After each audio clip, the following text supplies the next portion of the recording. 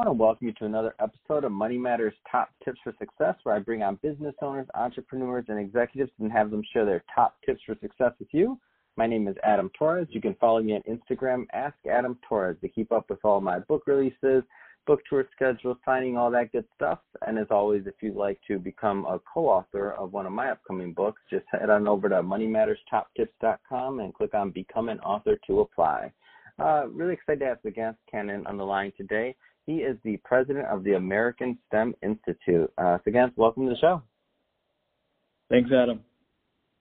So I can see you do quite a bit in the STEM world, and then also, you're just working on a lot of interesting different things, which you'll get into. Before we get into what you're doing over at the American STEM Institute, let's just start with your background. So how did you get started in business?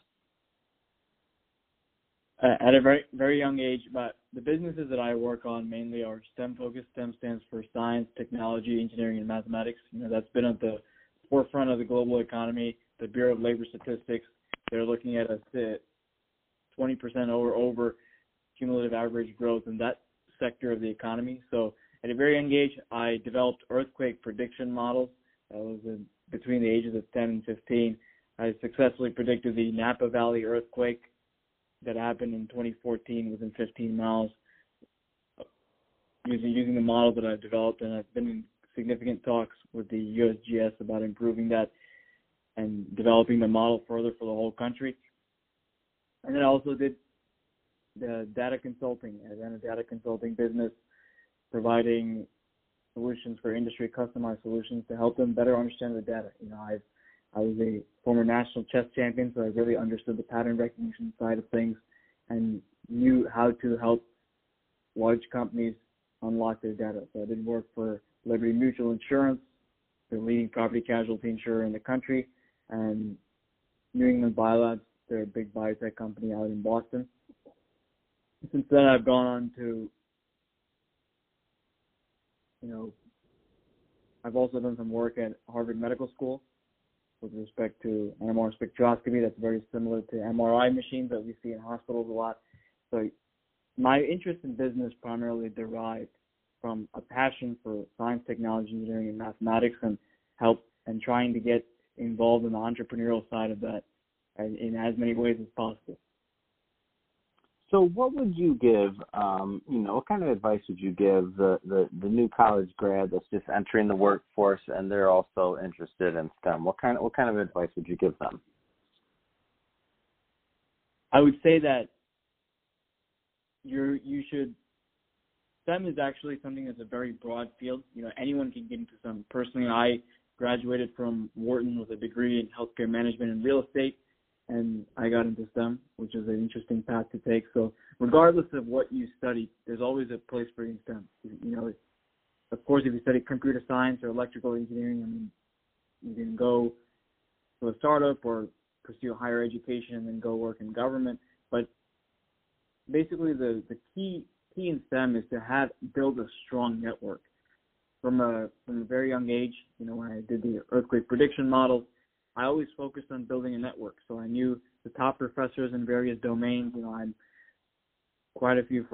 friends with about 15 Nobel laureates, a lot of business executives, insurance companies, startups, venture capitalists. So that's really important. Go to conferences, get to know people, and always talk about what you do, because that's what gets other people excited. And most of the interesting thing about STEM, of course, the same for other industries, is that people are very curious to know what you're doing because it's very interdisciplinary and everything meshes together. So they're trying to see, okay, what I met, so-and-so, what can I use from what he's doing to try to improve either my business or my research or what, I'm looking to do.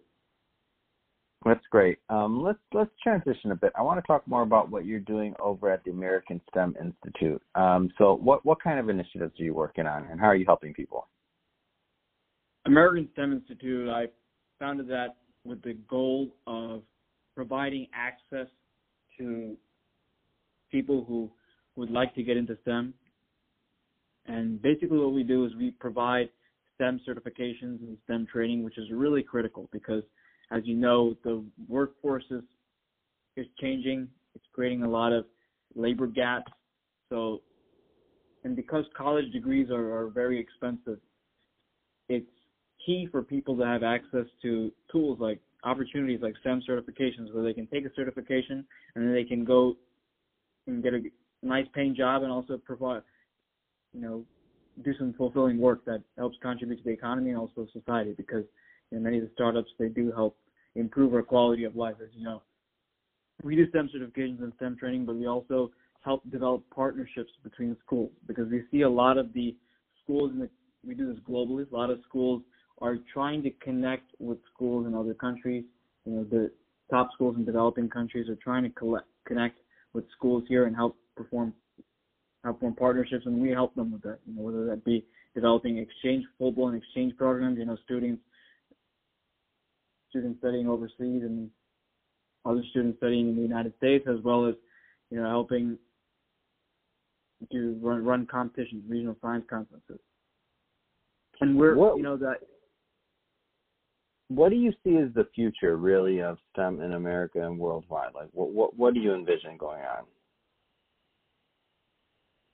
I would say that STEM is quite analogous to the earlier stage of innovation. When oil and gas came about and coal came about, it's very similar. It's only that back then they were working with natural resources. Now we're working with technology. We're working with service. We're working with internet and whatnot. So I would say that the future is really going to be depending on a high quality workforce, people, as well as a significant improvement in the number of entry-level and mid-level managers. We need a lot more of those. There's a significant shortage. I mean, of course, we have a ton of executives at the top, but we need entry-level people who can do the coding, who can run the experiments to help improve STEM. In fact, American STEM Institute, on our advisory board, we have 2 Nobel laureates, a director at Harvard Medical School, and then a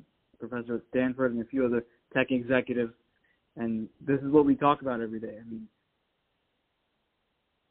the board's role is... If somebody wants more information on American STEM Institute, what's the best way for them to reach out to the company or to you? So our website, we have 2 websites, AmericanSTEMinstitute.org, which is for our global operations, and then AmericanSTEMinstitute.us. And then they can also email me at Sugant, that's SUGAN for Nancy, T for Thomas, H for Henry, at AmericanSTEMinstitute.org.